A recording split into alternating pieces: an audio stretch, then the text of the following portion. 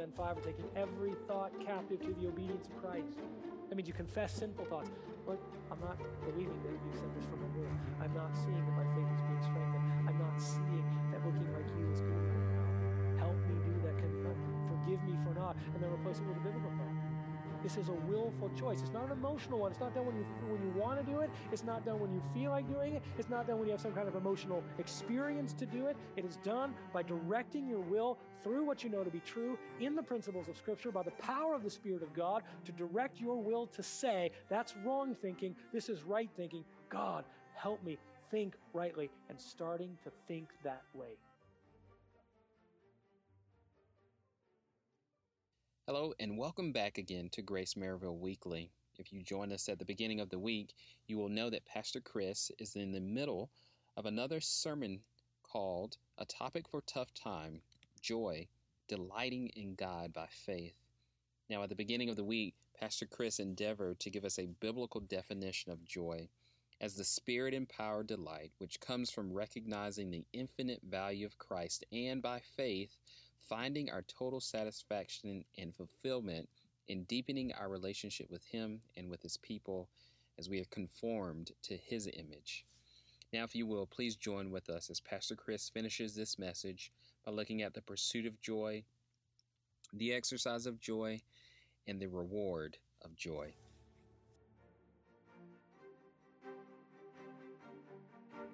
But maybe you're one of my young people listening, or maybe someone older, and you dip your toe into wickedness, and there's no problem at all. And you're drawn away into wickedness, and the more you are, the more you delight in it. And you're like, see, wickedness isn't so bad. Watch out. It may very well reveal the heart of an unbeliever where there's no Spirit of God drawing you back. There's no grief of the Spirit of God in your heart. You should run to Jesus quickly before you are washed away in that sensory delight of that wickedness that you are pursuing. So we have to overcome ignorance, overcome disobedience, overcome pride and selfishness. A proud person does not take joy in the things that delight Christ, but in the things that delight Him. And so his joys are rarely spiritual ones. Pride and selfishness, a lack of thankfulness and contentedness. The thankless, discontent person finds no joy in anything he receives, for it is never sufficient. Think about it. He gets a meal, it's not sufficient. It doesn't taste good enough. I've mentioned several times, I read the biography of Steve Jobs. No meal was sufficient for him. He never could enjoy his food because it never properly, he was looking for a sensory kind of stimulation that he could never get from his meals, and so he hated them all. And he had a chef that actually lived in his house and made him 15 different selections every night for dinner, and in the vast majority of time, he set them all aside. He couldn't find joy in even one of them, not even an earthly sensory delight. No church is well ordered enough, no car luxurious enough, no response quick enough for the one who is full of thanklessness and discontentedness, and he finds no joy. A lack of fellowship and service is a barrier to joy. A lack of fellowshipping with and serving others causes us to turn inward upon ourselves. It destroys our joy. The life lived purposely unto oneself is a joyless life, because being with the people of God and serving them is one of the primary things that brings joy. So that's overcoming some of the barriers. There are more, of course. Well, then we need to pursue the things that promote joy. If we're going to actually experience this joy, we pursue it. In many cases, they're just the opposites of what I said. Holiness. Holiness produces joy. 2 John 4, I was very glad to find some of your children walking in the truth. Obedience to the will of God, the pursuit of the character of God, holiness always brings joy because it delights the Spirit of God who lives within you and brings joy to the heart of God, which then brings joy to the heart of the believer. Holiness, humility. Psalm 32:4, my soul will make its boast in the Lord. The humble will hear it and rejoice.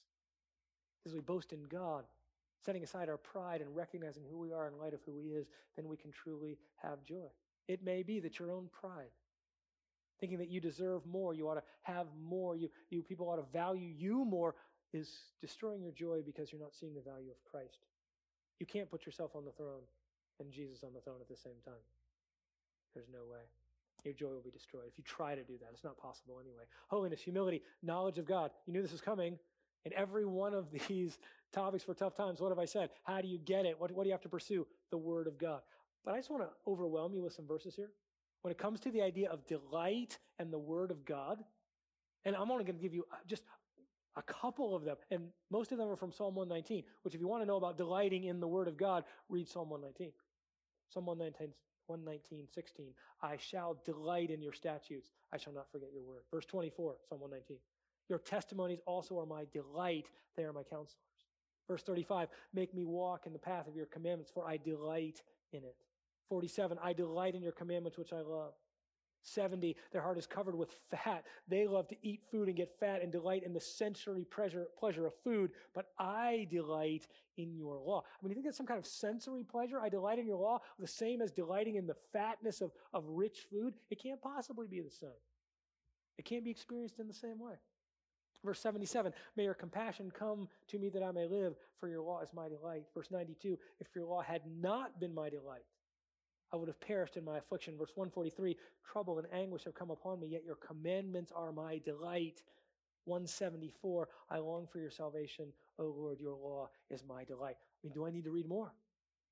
I will. Jeremiah 15:16, your words were found, and I ate them, and your words became for me a joy and the delight of my heart. You want to delight in God? Pour yourself into his word, because there you find his character and nature, and by faith, as you read his word, you direct your joy to the Lord. And then, of course, prayer. Prayer, how do you cultivate joy, holiness, humility, knowledge of God, which comes through the word? And prayer, Philippians 4:6. Be anxious for nothing, but in everything by prayer and supplication with what? Thanksgiving. Joy offered back up to the Lord in prayer. Well, another cultivator of joy is eternal perspective. You have to cultivate an eternal perspective. 1 Peter 4:13. But to the degree that you share in the sufferings of Christ, keep on rejoicing, so that also at the revelation of his glory you may rejoice with exultation. See, when you cultivate a perspective that doesn't look at the circumstances of this world as the final resting place for you, the final things that you need, as you look to the experience of Christ returning, of your being with him, then you can develop your joy now.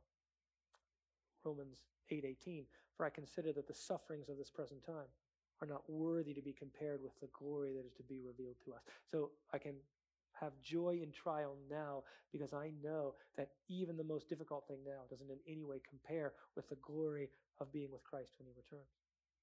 Diligent service is another way to cultivate joy.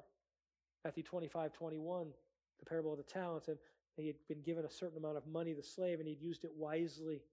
His master said to him, well done, good and faithful slave. You were faithful with a few things. I will put you in charge of many things. Enter into the joy of your master. Diligent service brings joy to the heart of God, and so it brings joy to our heart as well. Diligent service. And then we cultivate regular fellowship. We delight in corporate worship because we join our hearts and voices with those who share our passion and joy. Think of it. And again, as I preach to 4 people here and a couple people in the back and a couple of cameras, this is not the kind of joy-producing thing that I would long to have. Now, in this circumstance, we can have joy. I get that and should.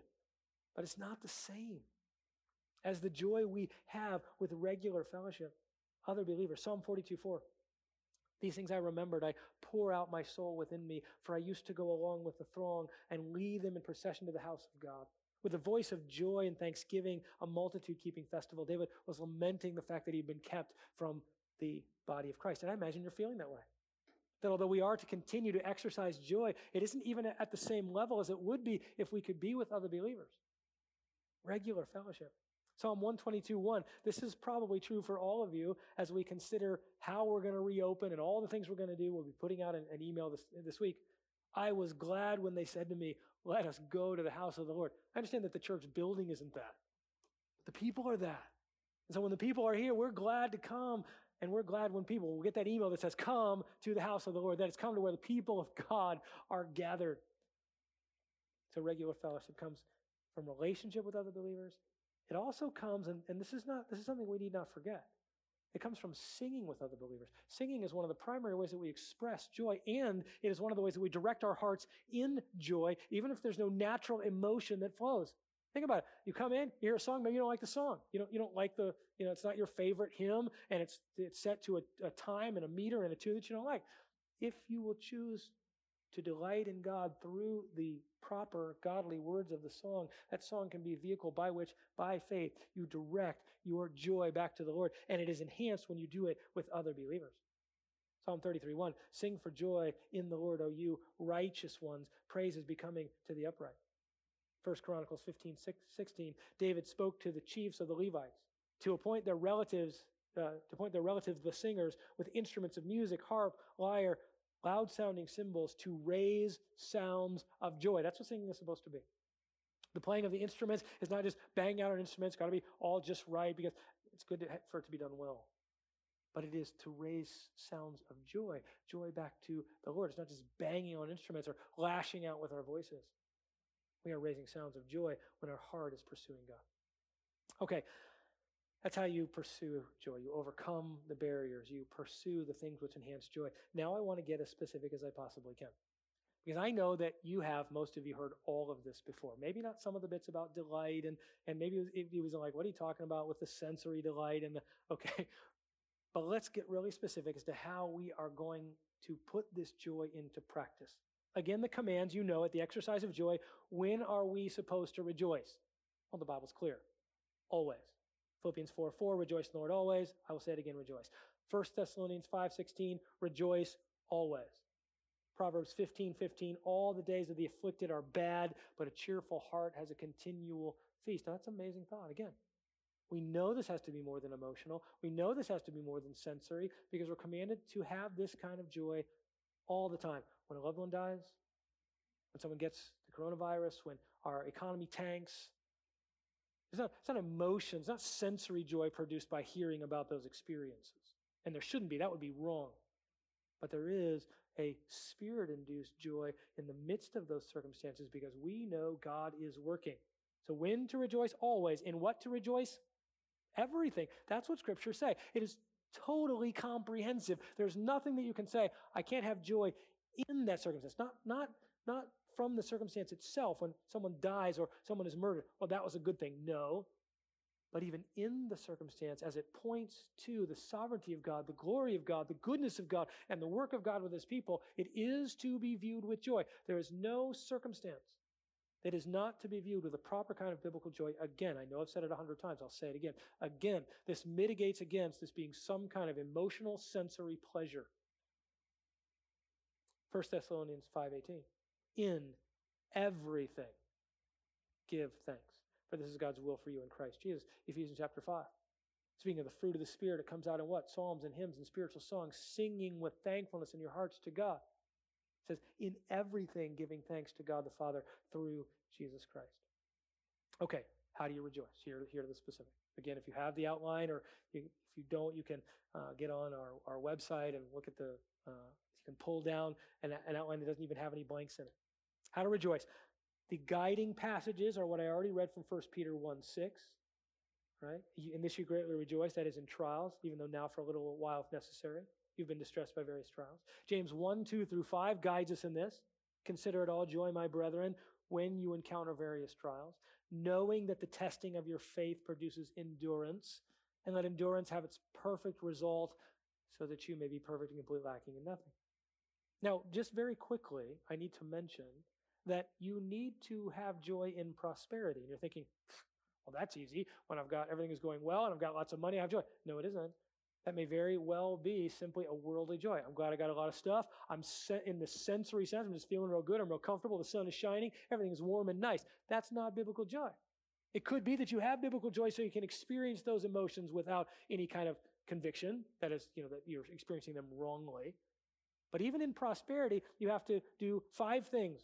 Consider is first. Consider that prosperity is coming from Him. If you don't, you won't have true joy. Consider how that prosperity can help you appreciate Him more. Consider how that prosperity can be used for the glory of God. Consider how that prosperity can help you look more like Jesus. If you don't, you're not having true joy even in your prosperity. You have to guard against pride. Because if you take that prosperity as something that you have done, you don't have true biblical joy in what God did. You have to thank the Lord actively. Bless the Lord, O my soul, even in the midst of prosperity. If you don't, then it's not true biblical joy. You need to seek the Lord for ways to glorify Him through that. If you don't, then you're not properly rejoicing in the good circumstance he's given you, and you need to step forward in active service. That is that prosperity you've been given for you to be truly joyful, and it means that you are using it for the glory of God, stepping forward in service. Now that's just very quickly. How about in trials? Because that's the real issue, right? Now again, I'm not saying that we don't often have problems living in rich America with truly rejoicing when things are prosperous. But the way to actually consider it all joy, I just want to try to get as specific as I can. I don't think there's probably one of you listening to me tonight that hasn't heard the command, consider it all joy, my brethren, when you encounter various trials. And I think sometimes that frustrates us. We're like, what do you mean? How do I do that? Does it mean I have to have emotional joy? I think we've already dealt with that one. No, it doesn't. Does it mean I have to have some kind of sensory experience in the midst of the difficulty, which causes me to get the cold chills about how wonderful it is? No, 1,000 times no. So what does it actually mean? Let's work our way through it. Basing this off 1 Peter 1, really 3 through 9 that I read, and James chapter 1, verses 2 through 5. First thing you're going to have to do is consider. Again, it begins with considering. That is, to by faith believe the proper thing about. That's the idea of consider. To recognize and to live according to certain facts that you believe. Consider the truth about the trial. If you get this wrong, you will never consider it properly joy. What's the truth about the trial? What's revealed in 1 Peter 1, James chapter 1, and throughout the scriptures is that the trial comes from God. If you think it comes from somewhere else, if you think it's a mistake, then you are misunderstanding it and you can't have proper joy in it. Consider it as necessary for your growth. That's what 1 Peter 1 said. Even though now for a little while, if necessary. So you have to understand that God felt it. He believed. He knew it was necessary for you to have this trial so that you could grow. If you believe that, you can have joy in it. Consider it to be demonstrating the reality of your faith. It says in 1 Peter 1 that demonstration, your faith, is more precious than gold. It's more precious than anything you have. And that trial demonstrates the reality of the faith that God has put there and shows it to be real as he keeps it strong. So you love the trial because it's showing the reality of the faith that God is building, and you can take confidence and have joy because you know God is holding you firm. That's what trials do. You need to consider it as helping you remain firm to the end. Every trial God brings is to give you strength for perseverance as your sin is burned away and your faith is demonstrated to be real. And you need to consider that trial as conforming you to the image of Christ, because that's what James 1 says. That when you go through that trial, you find joy in it. Why? Because it is producing, it says, so that you may be perfect, fully equipped for every good work. That is mature. You need trials so that you can look like Jesus, and to the true believer, to look like Jesus, that is gaining in maturity, is his greatest joy. So consider the truth about the trial. This is using your mind, your Holy Spirit empowered, emboldened mind to consider the truth. The trial comes from him. It's necessary for your growth. It demonstrates the reality of your faith. It helps you remain firm to the end, and it conforms you to the image of Christ. What's not to rejoice in about that? That can be as deep and as dark as the rape of a child, your own child, your own rape. So we're not talking about cars crashing and you getting a flat tire on the side of the road. Every trial, as deep and as dark as those things, all the way to the lighter trials, the more easily dealt with trials, all of those, God says, he has brought into your life so that you might look like Jesus, and it is according to his perfect will. And if you don't believe that, you will not and cannot consider them joy. Again, do you see why this isn't emotional? Because you can be wrestling in the midst of the darkest of times, trying to work your way through the depth of a trial like this, and still have joy. Even as Jesus did at the depth of the Garden of Gethsemane and at the depth of his being forsaken by his own Father on the cross, I tell you, he still had joy. He had to have, because he was perfect and he never lacked it. But it didn't come out in some kind of emotional happiness. Next, you're going to have to captivate your thoughts. Consider the truth. So you're going to have to think. Captivate your thoughts. You're going to have to exercise your will. That's part of your inner man, right? Your mind and your will. Carefully take your thoughts captive. 2 Corinthians 10:5, we're taking every thought captive to the obedience of Christ. That means you confess sinful thoughts. Lord, I'm not believing that you sent this for my good. I'm not seeing that my faith is being strengthened. I'm not seeing that looking like you is good right now. help me do that, can forgive me for not, and then replace it with a biblical thought. This is a willful choice. It's not an emotional one. It's not done when you want to do it. It's not done when you feel like doing it. It's not done when you have some kind of emotional experience to do it. It is done by directing your will through what you know to be true in the principles of Scripture by the power of the Spirit of God to direct your will to say, that's wrong thinking, this is right thinking. God, help me think rightly, and starting to think that way. That's what it is. And if you try some other way, you will always rely upon your emotions to produce some kind of biblical joy, and it will always fail you. Carefully captivate your thoughts. So consider and then captivate. And next, direct your will by faith in the proper direction. By faith, you direct your will and thinking to the Lord by believing his person and work. You consider the salvation that he has provided. You consider the inheritance that is yours. That's the 1 Peter 1:3. Blessed be the God and Father of our Lord Jesus Christ, who according to his great mercy has caused you to be born again to a living hope.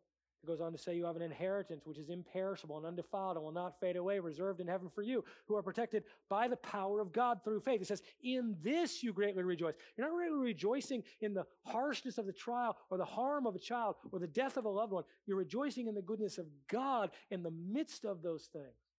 And so you're going to have to remember by faith, directing your will and thinking to God to believe again that he has saved you.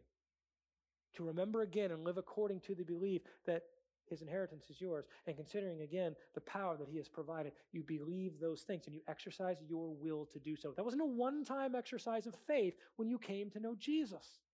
You were exercising faith in him. We call this somewhat simplistically preaching the gospel to ourselves. It's believing the gospel every moment, not simply talking about it. And by faith, by the power of God, that's how you're protected, but it is by faith. The power of God empowers you to exercise faith, to believe that Jesus died and was buried and rose again, to believe you have the inheritance, to believe that his power is yours. And then this is maybe the most important part. By faith, you direct your will and affections. So by faith, you directed your will and thinking. By faith, you direct your will and your affections towards Jesus by choosing to delight in the truth of the deeper relationship with Christ and conformity to his image that you are receiving. I mean, you think you have to sit back and wait, well, I'm not really delighting I don't feel like I'm delighting in Christ right now, so I'm failing to find joy. So are you saying that you have to wait until maybe the Holy Spirit prompts some kind of emotion in you before you can obey this command to rejoice always? You're never stuck there. You're never stuck in your emotions only. You're never waiting on some kind of Holy Spirit-produced sensory emotion. And this is where I think the vast majority of Christianity gets it wrong. You are not waiting for anything. You are by faith directing your affections. God, I choose to love you. I don't feel like loving you right now, but by faith, I recognize your value. By faith, I direct my affections towards you. God, I love you. Is that a wrong statement if you don't feel it? I understand you could just be saying it for no reason at all, but you're saying, Lord, my faith is weak. I don't feel this right now, but I know who you are, and I choose to direct my emotion towards you. See, that's not just fighting for joy. That's actually having it. So we tend to think of fighting for joy as working through something till I get the emotion. Again, did Jesus in the Garden of Gethsemane fail because he did not get up and dance a jig after he prayed? No, he didn't. He didn't wait, he didn't fight for joy until he got some kind of emotional experience and a smile came over his face. He fought for joy, yes, but he exercised joy in the depths of his struggle with the idea of taking the wrath of God and the idea, even on the cross, of being forsaken. He didn't fight for joy, he got joy. So it's not only fighting, it's actually having it when you direct your will and say, God, I love you. God, I delight in you. God, by faith, I believe you're good, and I direct my inner man towards you, and I don't necessarily feel a thing at this moment. Now, is it often true that emotions follow that? Actually, it isn't often true, and it's not even necessary that some kind of happy emotion follows. In fact, it would be rare and somewhat perverse if you had good, happy emotions after you found out that a loved one died. That wouldn't be the right response, but it could be a response of joy. So we, by faith, direct our affections. By faith, we direct our thinking. By faith, we direct our will to move in that direction. That's real. That's not fake. It's not just drumming up some kind of, in fact, drumming up an emotion would be fake. Directing your will is entirely different. Guys, I hope that helps. Because that's what Scripture describes. That's what it means to consider it all joy.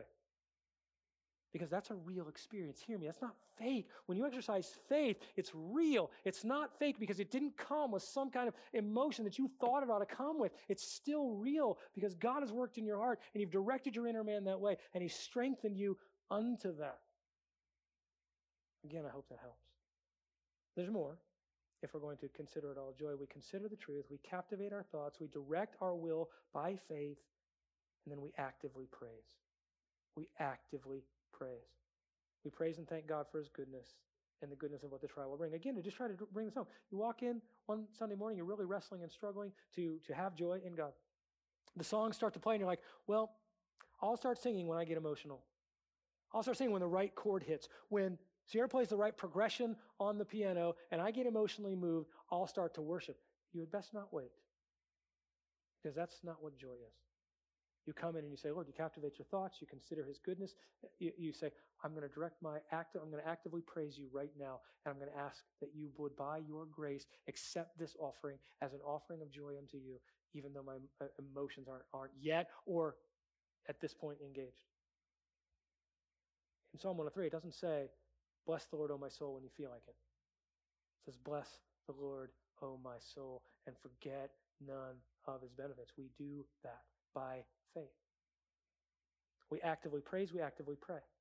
We actively pray. That's part of our finding joy. God, we cry out to Him. Lord, help me in this way. Help me that this would be true joy. My faith is weak. Help my faith be strong. I'm directing this to you. That's the best I know how to do. Please take this as joy. I long for you. I need your help. We express those things to the Lord, and as we do so, He receives it by His grace. It says His Holy Spirit intercedes for us and helps this petition be one that is real. It's a supernatural thing when we cry out to God, asking for Him to receive our expression of joy that we're still wrestling to fully bring before Him. We actively pray, and then we actively obey. If we're going to have true joy in a trial, we have to put into place biblical principles. The act of obedience began with our minds. And then it works its way out in our actions, and we step to the next right action, and we find joy in the next right action, and it is both an exhibition of and increaser of our joy. And then the last thing we do is we actively evaluate. How was it? When I made it through that experience, and we confess where we sinned, and we rejoice. We have greater joy when things went well. That's the way that we practice joy. We consider it all joy. We do what? Again, we consider the truth. It came from Him, the trial. It helps us appreciate Him. It's used for His glory. It helps us look like Jesus. We have to guard against our pride. We thank the Lord. We captivate our thoughts. We direct our will by faith. We actively praise, actively pray, actively obey, and then we evaluate by the Lord's grace. But what's the reward of joy? Well, the reward is what I said at the beginning. Joy actually enables me to directly experience the benefits of Christianity even when things are horrible. Do you see how liberating that is? Do you want to actually experience the joy of being a believer? That's as full an experience of those benefits as you can actually have on earth before you're in heaven. Exercise joy in the ways that we've said. That's what it brings. An intimate relationship with God and a growth in that. An intimate relationship with God's people and growth in that. The pleasure of God that we actually experience as we direct our joy to Him. And the power of God. Experienced by us through the joy that He brings in our hearts through the Spirit of God. Nehemiah 8:10, as the people were grieving over their sin or wanted to, He said to them, go, eat of the fat, drink of the sweet. Send portions to him who has nothing prepared. For this day is holy to our God. Do not be grieved, for the joy of the Lord is our strength. My prayer for my young people, for my church, in the midst of this, for the Lord's church that I have the privilege of working with, in the midst of this difficulty, in the midst of any difficulty, is that you would be able to set aside the worldly and sub-Christian views of joy that keep you from actually experiencing, and I mean experiencing, not inventing, but experiencing the benefits of your Christianity by finding gladness in God, joy in God that's developed in this spiritual and scriptural way. It's real joy for the real benefit of God's real people in the midst of real difficulties. This joy can be yours. And might we practice this joy together? Let's pray. Father, I thank you for our time together.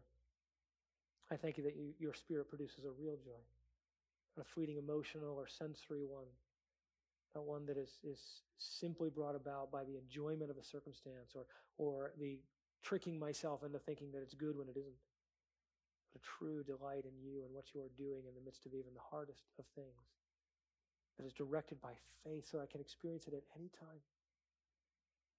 Lord, apart from the sin that plagues me, I can exercise faith, and I pray that this congregation would, that my young people would, that the precious people in this church who are wrestling through difficulty, that they would recognize that in a moment, by faith, they could exercise joy and experience the benefit and blessings that you pour out upon them this morning.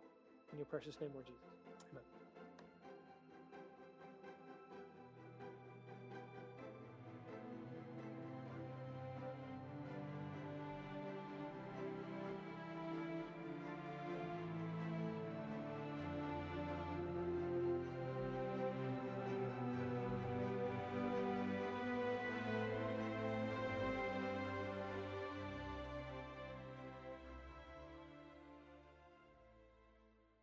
Thank you for joining us again on Grace Maryville Weekly. These messages are just a small collection of sermons that have been presented at Grace Community Church in Maryville, Tennessee. If you would like to learn more about Grace Community Church, where Pastor Chris serves as an elder and pastor, please visit us online at gracemaryville.org. Again, that's gracemaryville.org. There not only will you be able to find out more about the many ministries at Grace Community Church, but you will also be able to access a full audio archive of messages, not only presented by Pastor Chris, but also messages presented to our women's ministry, our youth ministry, and our college-age ministry. We invite you to visit us online, and we hope that you will join us again on Monday when we will begin another series of messages from God's Word.